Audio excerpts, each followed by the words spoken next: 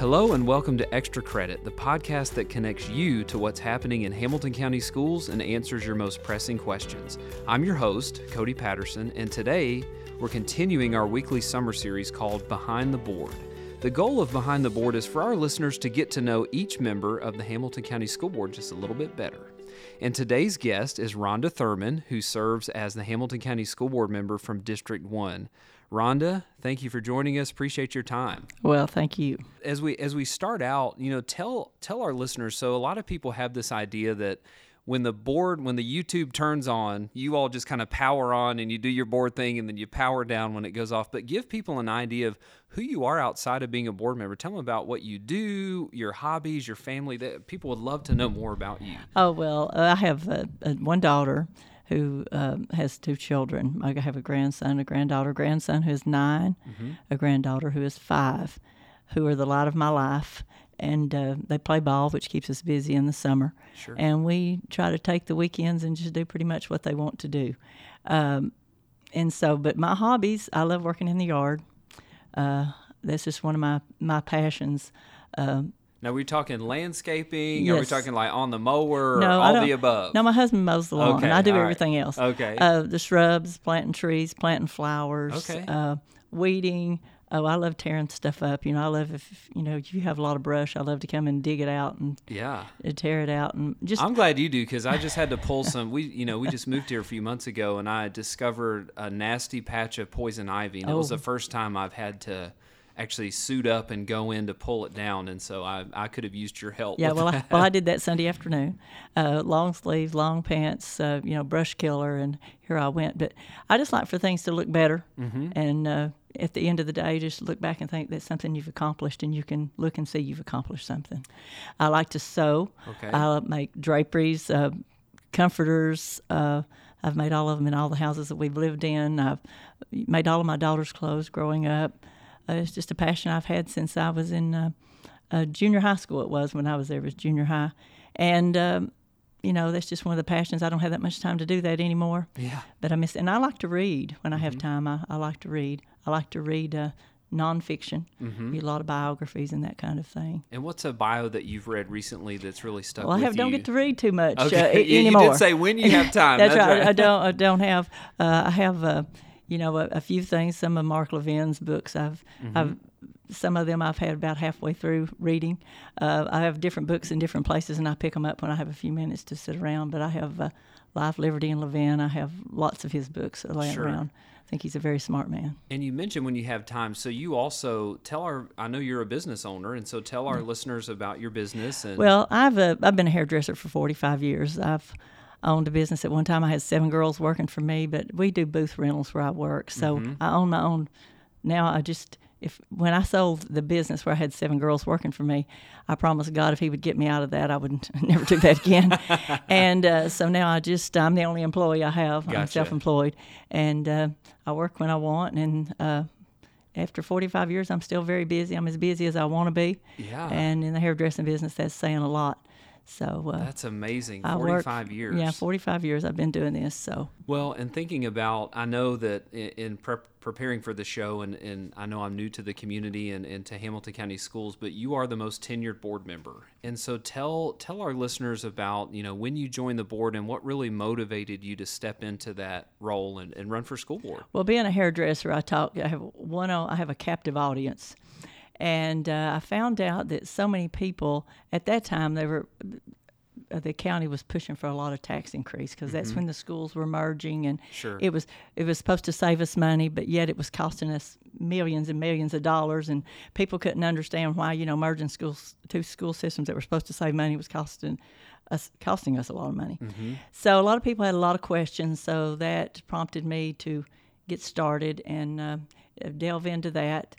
And we traveled all over Hamilton County trying to tell parents about what was getting ready to happen to their child's math education. And we were not able to stop it, but yet we did expose it. And we're still feeling the effects of that today. We did it to get a grant. And that's why a lot of times I don't like grants. Sometimes grants cost you more than they give. But anyway, but that group, we went on and we stopped the wheel tax. We forced the wheel tax to a referendum. The county commission had passed a wheel tax. And we told them, if you do this, we're going to get a referendum and we're going to defeat it. And they didn't think we would, and we did. And we defeated it at the ballot box, almost 2-1, I think, or something, maybe more than that. But anyway, we defeated it.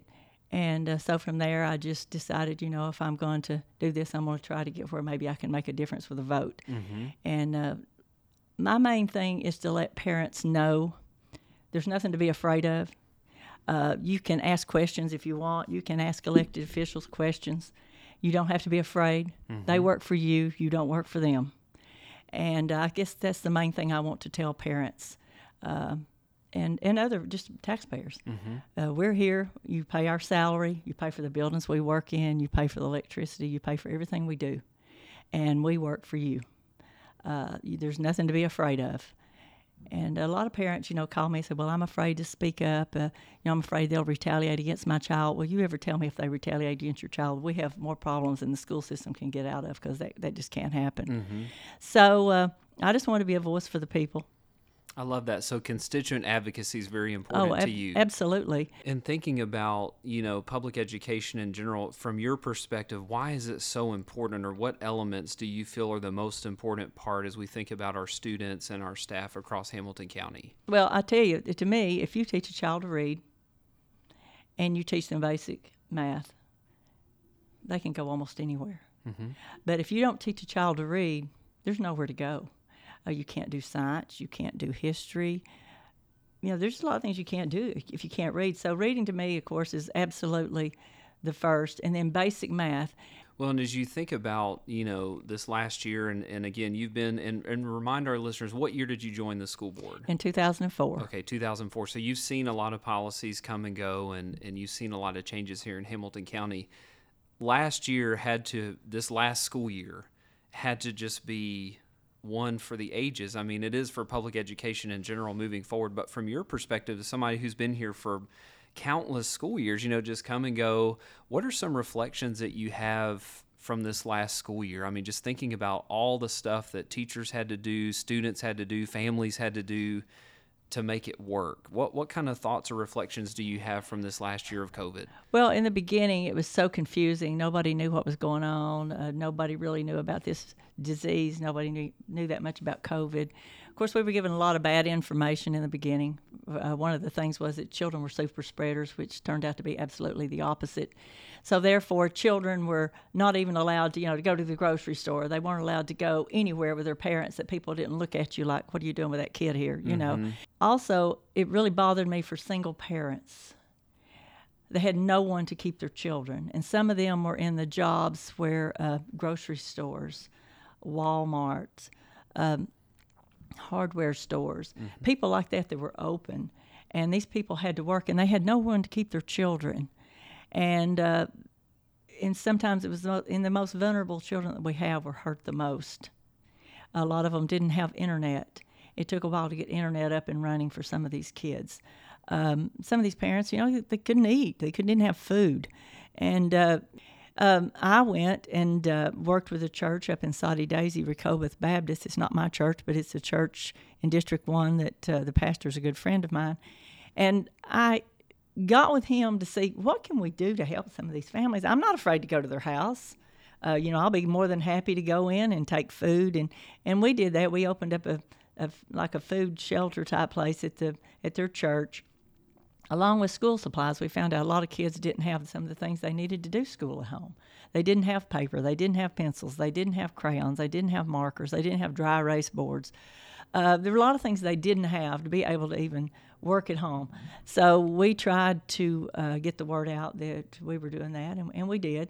And I personally took them to a lot of homes. Well, and I know, when COVID first hit, the board coalesced and the school reopening task force was put together. And I know EPB stepped up in partnership with us to provide, free Wi-Fi for up to 30,000 families for the next 10 years. And I know our school nutrition, my team did an interview with some cafeteria workers prior to state of the system, Right. delivering over 3 million meals. So I think it's so important that people know, the board took action when a lot of other school districts just were paralyzed, and they decided, well, we're just going to wait and see. And that's not what our school board did. They put together a plan, they led out, and we were one of the only districts in this state to open on time, in person, without delay. There's not a lot of other districts that are putting their number out there because they're not proud of that. And so I think it's important listeners know what you all did when no one else had a playbook. We made one and we activated on it. Yeah. Well, you talked about the nutrition, people in nutrition. I did some volunteer work for a few days over at Hickson High School, putting the meals together. Mm-hmm. And I will tell you what, there's nobody in this school system that worked any harder than those people did. It was unbelievable. I mean, I don't know, you guys are pretty young, but Lucille Ball did this thing where she worked on the chocolate assembly thing, line, right? the chocolate. Yeah. Oh, yeah. That's what I felt like. I mean, I thought, I'm going to start sticking these things in my pockets. I mean, people were throwing things by you, and you're trying to because buses are just rolling in, right? And you're trying to pack them so they can go. Trying to pack them, and then somebody was packing them on flats, and then the flats were put on little carts, and the carts were rolled out to the buses. And then this went on for hours and hours, and then to say nothing of the fact that what they had to do to get them ready for us to put in the boxes. So there's nobody during this pandemic that worked any harder than those nutrition people did. And it's exciting, from my perspective, to be able to promote that now that we're getting to a point where everybody is reflecting on how did we do, and people are looking for models across the country for how can we do this. And I know our district got reach out from a couple other school districts around the country about, can we have a copy of your continuous learning plan? They're wanting to look at what we did. And, that's not to say there haven't been challenges, but I think on the whole, it's important that people know the leadership that was involved in that. It didn't just happen. It had to take risk and action. And so I know one question we normally ask is, what's one thing listeners may not know about you? And I think you spoke to that in your passion for landscaping and making things better, which I think is great. And I like to paint too. I like to paint the house. All right. I love it. That's I love great. inside, outside. It doesn't matter. Yeah, that's awesome. Well, I know a lot of people that is not. I definitely do not like to paint, and I love that. So thinking about the future, upcoming school year, obviously we've got Summer Reach going on this summer that we're communicating with families, excited to engage with them. But from your perspective, if you had to pick one thing that you're most looking forward to or you're most excited about for this upcoming school year, what would that be? For the kids to get back to normal, for the kids to get back to being kids.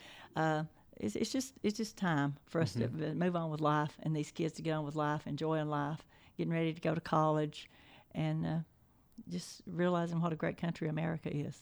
And that's been a common theme across all of our discussions with board members is the word normal, right? And it's, last year the COVID was probably word of the year, but this year I think normal is probably going to take that as people are turning and thinking about what they want to do. And I hate this thing, new normal. What's new normal? Let's just get back to normal. I mean, this is not the first, plague or whatever people want to call it that we've had, and just move on with life. And I think we could learn a lot from history. That's the reason I like to read a lot about what some of our founding fathers went through. I mean, to them, this would have been nothing. And I just want kids to be normal. Well, the last question I want to ask you as we kind of end our conversation today is thinking about your experience in education as a student. Who is a teacher that comes to mind, or a favorite teacher that really made an impact on you and your experience, and how that impact maybe even still lives with you today? Well, there was an English teacher that I had in high school, but her name was Ursel Snyder. She was a little bit short. Great name. Yeah, oh, Ursel, I love it. Great, yeah. And her husband actually was a principal. But she had a way of, she's a little bitty short lady. Even the big football boys, she had a way of bringing them down to size in about 2 seconds. But she did a great job teaching English. She made it very interesting. The conjugating sentences, which children don't do anymore. Oh, the diagram. Having been an English teacher myself, I remember doing that. Kids would just give you the nastiest looks, like we're going to diagram. How great that is, though. Yeah. A lot of they just don't do that anymore. But Miss Snyder was great. But probably the person that had the biggest impact in my life was my basketball coach. His name was Hutch Lewis, and he was at Red Bank High School. And but he was.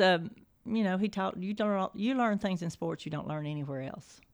You just learn a lot of life lessons, and probably he made probably the biggest impact in my life. And what's one thing that you feel like that he equipped you with that you still lives with you today? Self-confidence. Nobody else is better than you are. You only are going to be as good as you're willing to work for. Speak up if something's not going right. You speak up, and don't be afraid. Don't be afraid to tell me what's on your mind. We'll talk about it, and maybe there's a problem, maybe there's not. Maybe we can make you understand a little bit more about what's going on. Whether it was whether you ran a play wrong or whatever it is. Maybe you didn't think that it was your fault, whatever went wrong. Let's just talk about it. Sure. But he was one of those people that was just made a great impact on my life. I love that. Yeah. Well, we really appreciate you taking time to visit with us and chat and giving our community and our listeners an opportunity to get to know you more outside the boardroom. And thank you to our listeners for joining us for today's episode of Extra Credit, a podcast that connects you with what's happening in Hamilton County and answers your most pressing questions. Be sure to join us next time as we continue our weekly summer series, Behind the Board. And don't forget to send any questions you have about Hamilton County Schools to communications@hcde.org. Have a great day, and remember, we are Hamilton.